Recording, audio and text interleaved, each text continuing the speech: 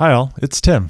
Before we launch into the episode, I wanted to let you know about a companion resource we've developed in tandem with our White Men in the Journey Towards Anti-Racism series. It's a study guide that includes questions specific to each episode that can aid in deeper reflection. In particular, if you're a white guy listening to these episodes, I invite you to download it and journal your reflections. The guide is linked in the episode description and also on the main series page on workshouldn'tsuck.co. Thanks so much for listening, and on to the episode. White people don't think about themselves as white people. White people think about themselves as people. And they don't understand that everyone else thinks about themselves as fill in the blank people, Black people, Asian people. We don't have any qualifiers onto the words we use to describe ourselves. We call ourselves Americans, and we call the people that were here before us Native Americans. And I'm excited to see that there is more of an understanding now of indigenous populations. But the thing I want to really say too that ties into that is that it's a journey for white people to understand that they are white people, and it's a self-reflection, and that's really uncomfortable. Anybody that's gone through therapy understands that it is uncomfortable to examine yourself and examine the blind spots that you have. And that's why therapists refer to it as the work. And I love your language around calling this the work as well. And the deep feeling that I have is, this is going to take a while.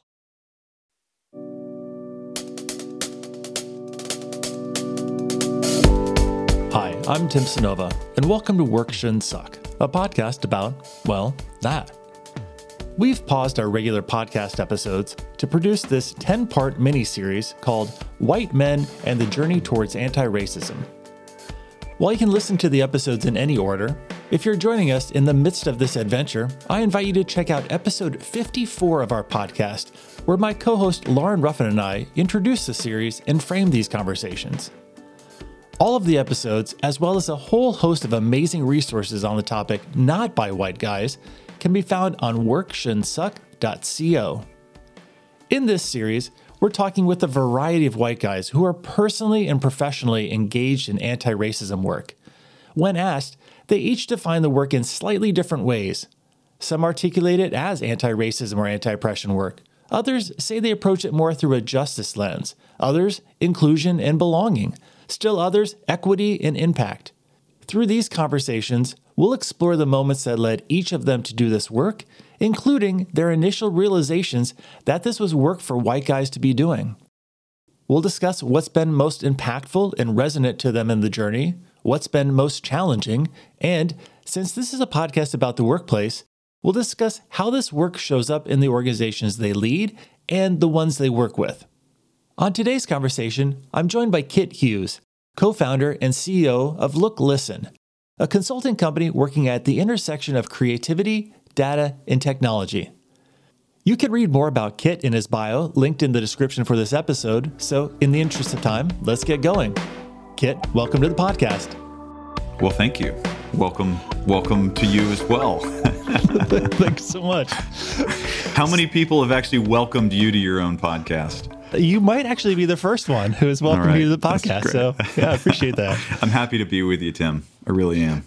In our green room, we talked about how we've had conversations about this topic over the years, but haven't talked about it recently. So probably we haven't connected in about a year or so. So really interested to hear how things are evolving for you and personally and professionally. Before we dive in, how do you typically introduce yourself and your work these days? I'll start with after I get over the claustrophobic panic that I have when somebody asks me what I do or how do I, describe what I do. It's a panic because I have to put myself in a box, and I don't like that. I can feel sort of cagey around that. So after I get over that, I usually say that I'm a CEO that believes in business as a spiritual pursuit. I'm a self-taught designer. I'm an underdog investor. I'm an aspiring philosopher king. And then I always throw in that I'm a lapsed musician, so that, if the audience of people that are asking me, tell me what you do or who you are, that there's maybe an angle in all those things that gives people a point of entry. So we did a session together for the conscious capitalism community, and I was looking at your bio and I realized, right, we like grew up like right down the road from each other, both musicians, both white guys, but like went in really different directions in our careers, and then somehow met up decades later. You were by far a more successful musician and probably a cooler one than I was because, again, I played trombone and you were like a rock musician. So we also maybe even look like cousins, too. We both wear black rimmed glasses and, let our hair do its own thing. And so I think the only difference is I wear all black, but I think that we could look like we're actually family members. That's true. Distant family members, at least. Yeah, very much so. Yeah. So when we first met, we were at the Conscious Capitalism CEO Summit, and you had asked a question in one of the sessions around the community's commitment or the intersection with the work around diversity and inclusion. And after the session, I was like, got to connect with that person. And we did. And I'm curious, are diversity inclusions the lenses you're using today for the work? Has that changed in how you're approaching the lenses you use for this? I'll say that I can't help but be the white guy that speaks up in the crowd of mostly white people to say, what about diversity, equity, and inclusion? Or calling out the fact that, hey, in that session specifically, there was talk about conscious capitalism. And I love that organization. We're sponsors of the organization. We're chapter members. But that question that I asked and raised my hand about was tied to, we can't separate what we believe in conscious capitalism or even a pursuit of being more conscious beings when we don't include the fact that we have otherness going on and that we have separation, systemic separation from other humans, whether that be because of age, because of background, because of skin color, because of religious beliefs. I think I've always felt like since a very, very early age that was a live wire inside of me, if you will, that nothing felt like an energy source more than when someone was treated as an other or when there was a homogenous huddling together that just didn't feel right to me. And so I think throughout my life, it's expressed itself in different ways. And, where I am now, like even referring to myself as an underdog investor, part of my work is I truly, truly, truly believe that capitalism and capitalistic structures have alienated people that are not white and other characteristics, but that is a core characteristic. And so when I talk about being an underdog investor, I have seen the tremendous economic potential, both for generating wide economic potential inside of a city or a community, but then also the economic potential to change things like generational wealth and reverses wealth gaps through entrepreneurship, through building businesses. And so, part of my work in this season of my life has also expressed itself in a different way than it did when I was in art school or when I was growing up. So it very much is still sort of core to who I am. Can you unpack a little bit of those early days around, like, you talked about there's a live wire in you, but like, how did you realize this was something? I'd like to first say, and I may start every answer with I'd like to say first or first and foremost, because I feel like I feel like you have to answer these really super sensitive questions sometimes with caveats. I love where I was from. I actually just figured out last week, speaking with my parents, that I'm a sixth generation Kentuckian. And so our roots run incredibly deep in Kentucky, not in any kind of grandstanding way. It wasn't like I have a family member that was, a state senator or anything like that. We were farmers. We were community members. So I incredibly value where I'm from and the environment that I was raised in and had tremendously loving parents and grandparents. But what I saw starting in childhood, we were in an incredibly non-diverse community, very, very white. And this is not, I'm making some sort of generalizations here, and I'm not talking about, my specific family members or whatever. But what I observed was people talking about people that weren't white as other and extrapolating characteristics of the one person of color that they knew to an entire population and creating this monolith of understanding. And I just saw that as wrong. And that was kind of at an intellectual level. But then when it got down to this like really superhuman level, the group of kids that I kind of ran with when I was really young, one of them being of African American heritage, and he was sort of rare in our community. And we grew up together. We all played basketball together. We didn't feel separate in that childhood. And then when you reach those teenage years, to have one of the white friends that was part of that circle to join the Klan, to join the Ku Klux Klan, was stunning to me. To basically say, how in the world could you have grown up with this person and been so close? And how could I be so different from you when we've had very similar sort of childhoods? I didn't know how to handle that information. So I got a little punk rock about it. So I kind of got into arguments with Klan members and on the verge of, these fistfights and the ways that you handle things when you're a teenager. And so like the first day of my senior year, I made a t-shirt that said racism sucks on it and wore it to school. And the authoritarian figure at the high school said, turn your shirt inside out. It says sucks. And it's like, wow, you're telling me that I can't criticize racism because you don't like the word sucks.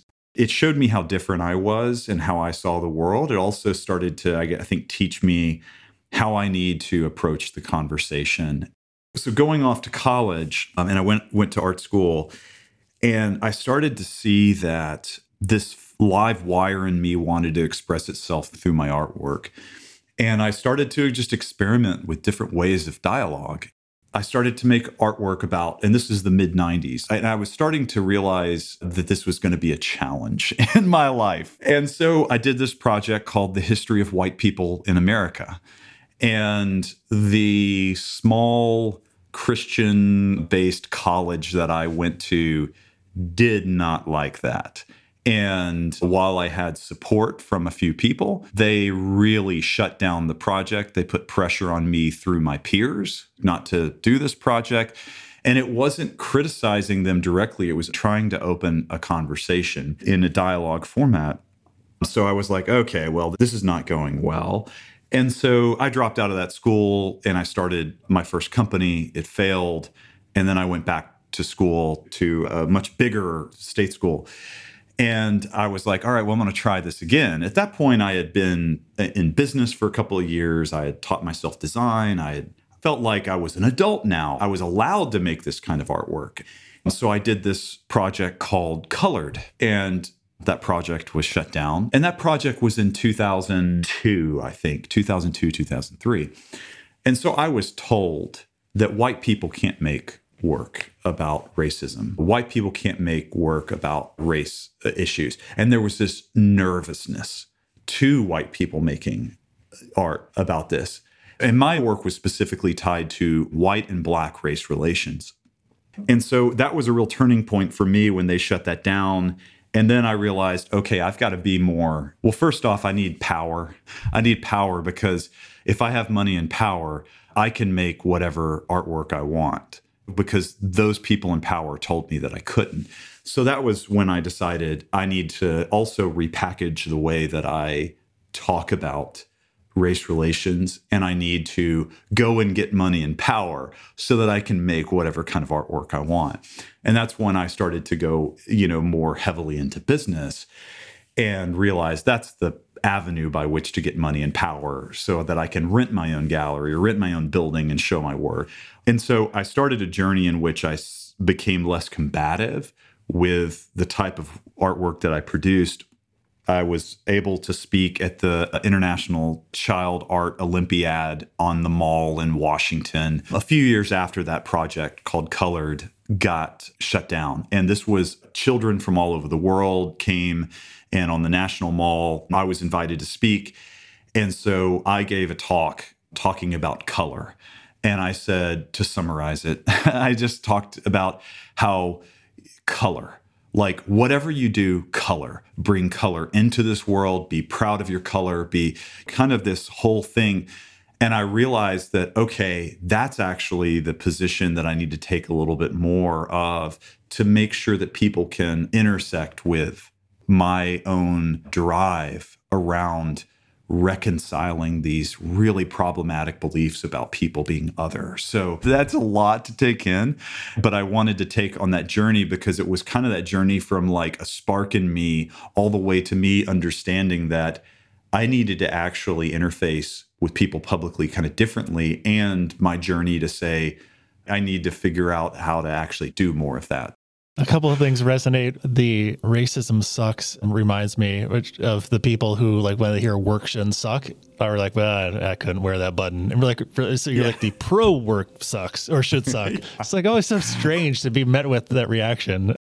The history of white people is interesting. I feel there's some direct correlation to the conversations that are happening right now in the country around critical race theory and in schools, in workplaces, the conversations that, as we know, started to be more prevalent after George Floyd's murder in May of 2020.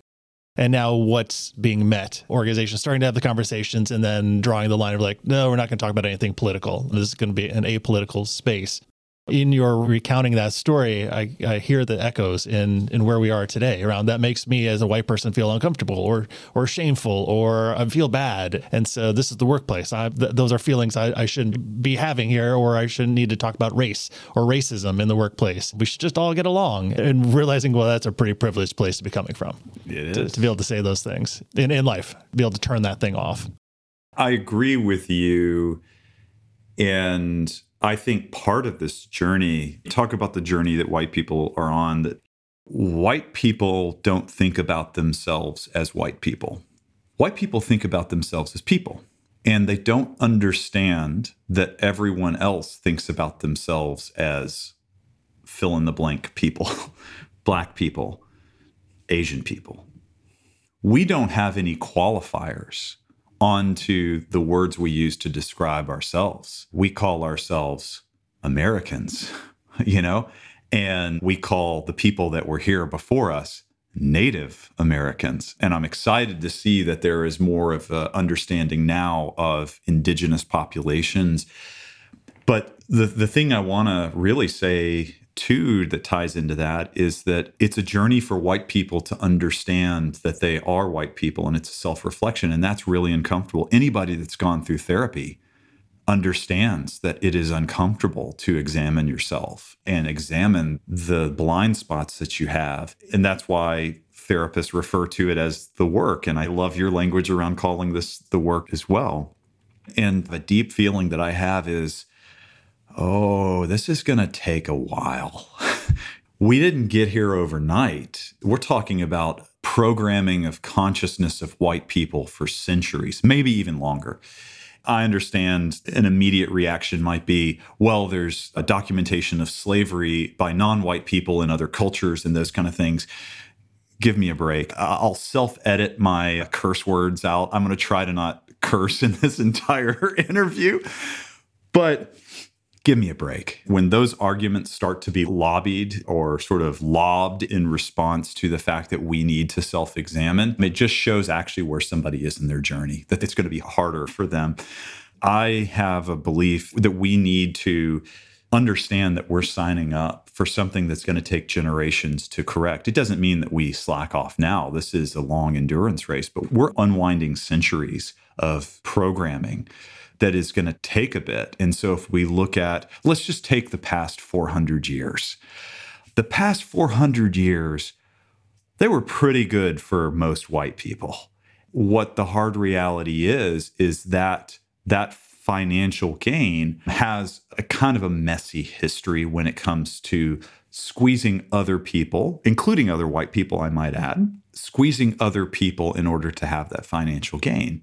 And I think that part of what even business has to come to terms with is that it's going to take us a while to unwind this. But the businesses that are doing the work right now, that there will be an economic advantage and a competitive advantage to whether it's attracting the workforce, whether it's actually bringing better products and services to market because of diverse viewpoints. All of those things from a business perspective lead to a level of success that anyone would take, but that it's like people are scared or they don't understand yet because it isn't the previous metrics of the past 400 years of product market fit and, all of those things that you think about when you're running or starting a business. I think one of the interesting things and hopeful things that's happened in the past 18 months or so, as we've been going through a global pandemic, sort of a racial awakening in the United States, is that people who haven't seen the systems and structures in place are starting to see the systems and structures in place, and how we talk about white supremacy culture that's embedded in the laws and the structures and everything here. People are starting to intersect with this in a different way, I think. As the system is being stressed, people are starting to realize, that's problematic, and question like, all right, well, what can we do about that? And I think this is, from a work standpoint, this is a really interesting place to be, as people are asking themselves, how can our policies and our language and our practices and programs and initiatives be looked at through a lens of anti-racism, anti-oppression, justice, equity? How can we take our hybrid work policies that many organizations have right now and say, does this work for everyone or just the white guys in power? We're not going to solve racism in our lifetimes, but what can we do right now, and how can we use our power and privilege in the roles we hold to be a part of that change? In your own organization at Look Listen, you've wrestled with systemic racism. I remember one of the last times we talked, you put out an action plan and been publishing around what your hopes were for that. Can you unpack a little bit more of what's it been like? How has that been received? How has it changed? Where are you now? I'd be happy to. And I'll just say that I appreciate our previous conversations that we've had publicly that have been broadcast. And I appreciate this dialogue because I think this is what it's going to take. It's going to take people sharing notes and saying, well, this is working right now. And somebody jumping in and saying, wait, it's working, but that's a short-term fix. And we would do this with our finances. We would do this with business processes. We would consult other CEOs. We need to be having this dialogue in the same vein as we do financial performance and business processes and those kind of things. So thank you for being a person that is making these kind of conversations possible. I'd like to actually describe briefly, before I get into how things are going and the seasons that we've had as a company. And we grew really fast. We were on the Inc. 500 a number of years ago. We went through this rapid growth. A company founded by two people, me and my co-founder. We were childhood friends. We grew up in that same kind of small town Kentucky environment, not diverse. And what we found ourselves understanding a bit was, I think early on, was the power of business to affect people's lives, to change people's lives, even in small ways. I think that we had it easy early on because we were in Atlanta. We were conscious guys. We found ourselves having our first sort of season as a company, getting up to about 20 people and having a beautifully diverse group of people. I'm talking age, ethnic, geolocation, thought, backgrounds, racial and ethnic diversity, all these kind of things. And we didn't catch it slip away soon enough. Hey everyone, it's Tim. I want to take a quick break from our conversation to share some really exciting news with you. We spend a lot of time on this podcast discussing how to create inclusive, equitable, thriving anti-racist workplaces. About a year ago, my colleagues Courtney Harge and Nicola Carpenter even taught a course about an important piece of this work, race-based caucusing. And here's the exciting part. We just released an online version of that popular course. If you're listening to this podcast and wondering, how do you actually create an anti-racist workplace? This course is for you. If you're curious about what race-based caucusing in the workplace is, what it isn't, how to get it started, how to keep it going, this course is for you. Courtney and Nicola share their insights from having done this work together for years. They share their templates, their practical strategies, and actionable advice to help you succeed in implementing this in your workplace. Whether you're an HR professional or a team leader, consultant or educator, CEO, or really any role in the organization who is ready to invest time and energy into creating a more inclusive and understanding workplace, join the course and learn how this tool can be a part of the change towards more equitable, thriving futures. Head over to bit.ly/caucus course to check it out now. And be sure to use the code CAUCUS50 at checkout for $50 off the price. Now, let's get back to the conversation. When we kept growing, and it was this between 20 and 25 people, was when that diversity started to really peel off. I have spent many sleepless nights trying to go back and say, was it one thing? Was it this? Was it that? We all know it's never just one thing. As much as human beings, we want to truly believe that the cause of something is one thing. Nature is such that it is never just one thing. Like we're so disconnected from nature because of the way our brains are wired and work and the way our society is worked. We need to put things in boxes so that we can understand them. Over time, we've built structures, our societies and cities and those kind of things that actually are built around our ability to have the cognition to understand and manage those things. When you go out into nature and you go off the grid, you start to understand that nature operates in a way that we cannot truly comprehend. And so I have to remind myself and my company that it's never just one thing. That when I look at that moment, I think we made human decisions, and it was likely due to people we put into leadership. It was likely due to our hiring practices. It was likely due to our management and appraisal practices. It got a little too far away from us. I tried to express a dissatisfaction with it as it slipped away. It was difficult to get anyone to pay attention to it because honestly, it's just the way we were all programmed in business. Like, well, what do you want for me to do about it? It was hard, and I didn't have the tools. I did not have those tools by which to say, here are points of entry in which we can deal with this. And so we went through a season in which we lost that diversity, and I made a huge, huge, huge mistake as a leader. I said, okay, well, I can't get our company to understand that this is a problem. So I'm going to take that energy and that passion I have for this topic, and I'm going to send it elsewhere. And so what I did was I took that energy outside of my company and I made investments in Black-owned businesses and minority entrepreneurs. I did a huge disservice to the company that I co-founded. And last year was a humbling point for me because everyone woke up. Everyone woke up to that moment in time where, call it what you will, the fog cleared, the scales fell off the eyes, whatever. And people realized in that moment in time that there is a big, big problem. And I sat down and I came clean on the mistakes that I made as a leader, as a CEO of a company. And I wasn't doing it to get credit. And I told people, I'm not saying any of this to get credit. I just need for you all to know that I made a mistake and this is how I made it and this is how we're going to fix it. And I solicited advice from anyone that had ideas. And so what we did last year as a company was we said, okay, we're going to look at our processes from top to bottom.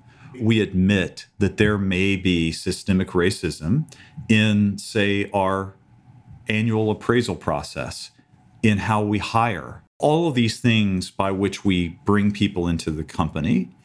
And we took a version of my letter that I sent into the company post George Floyd, and we gave a public version of that letter and announced our commitment to changes. And then we were really happy, within 90 days to be able to say, here are the things that we have done.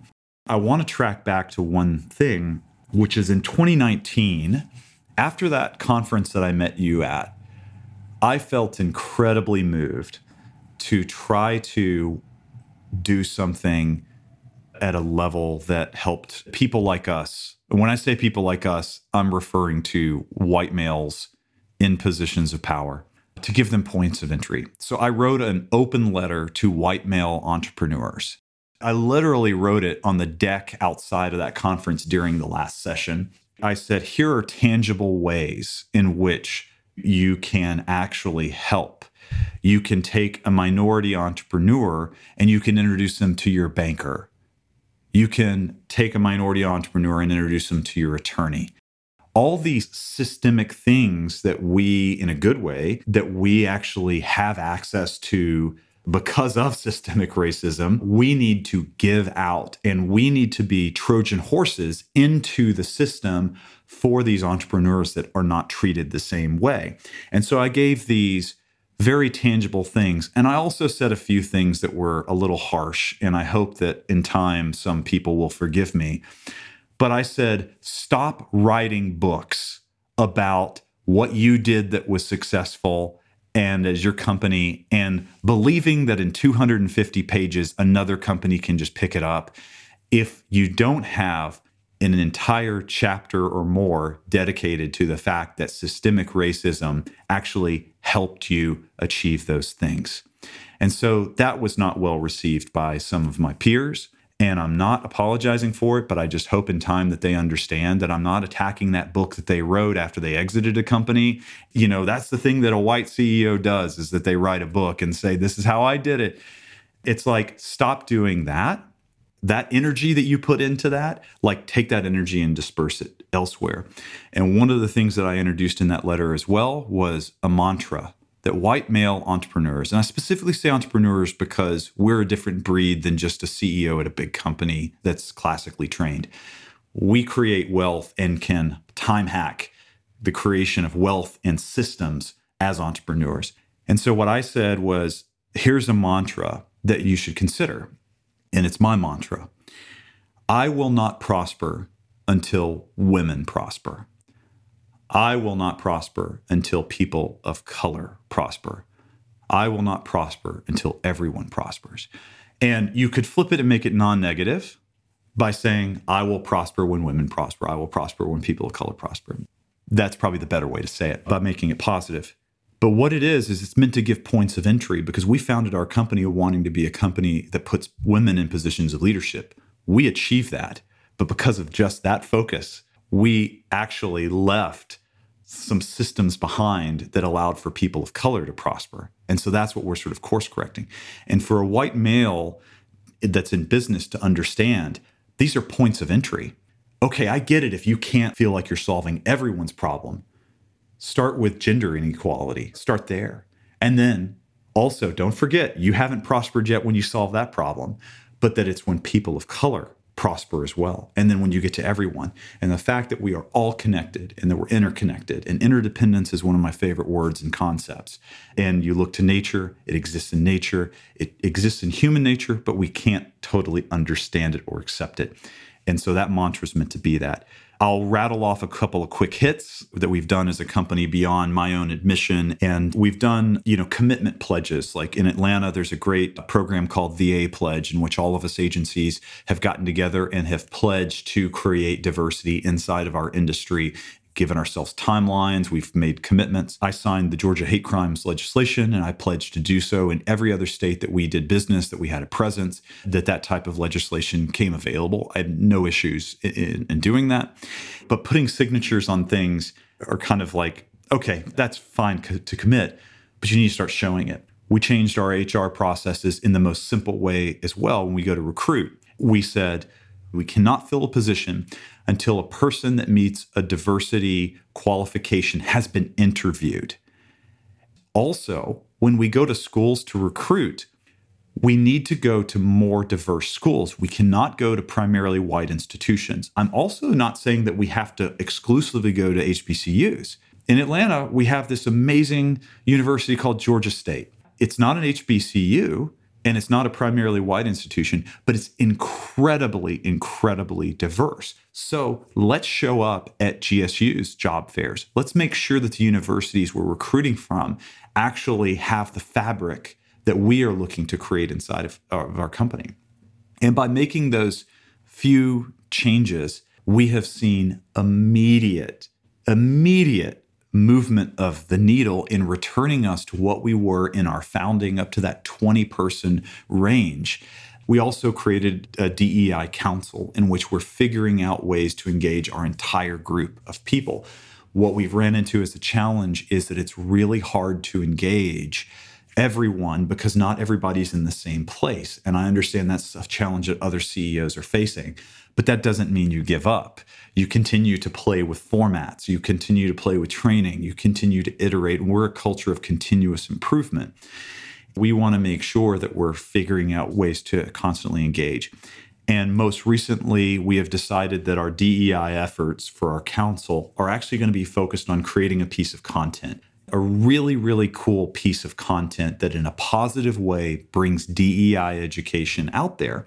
What we found is a way that we can enlist our people through the work, through their own art forms, to actually create something. And so we've assembled a team internally that includes all of our business units, and it includes a diverse amount of people that are going to help to create this piece of content. And it's going to be really, really cool. We've brainstormed it together. We're conceptualizing it. We're going to produce it together. And it's a gift to the world in a way that says the DEI conversation doesn't have to always be around exactly what you're doing wrong. It's on the celebration side. That same message that I gave on the mall in Washington, D.C. around color, and it's positive, and it's like celebrate color, embody color. That is what we want to be able to do with this piece of content. And so we're super excited about it. It will be released next year. It will be a really cool piece of navigable, nonlinear content that has some cool interactivity to it and that tells a great story. So I'll be happy to share that with you when we get done. But those are ways in which we're looking to engage people that may not all be in the same exact place. Kit, thank you so much for sharing your personal journey, your vulnerability, your mistakes, your learning as a reflection of this lifelong journey we're on together. And thanks so much for being on the podcast.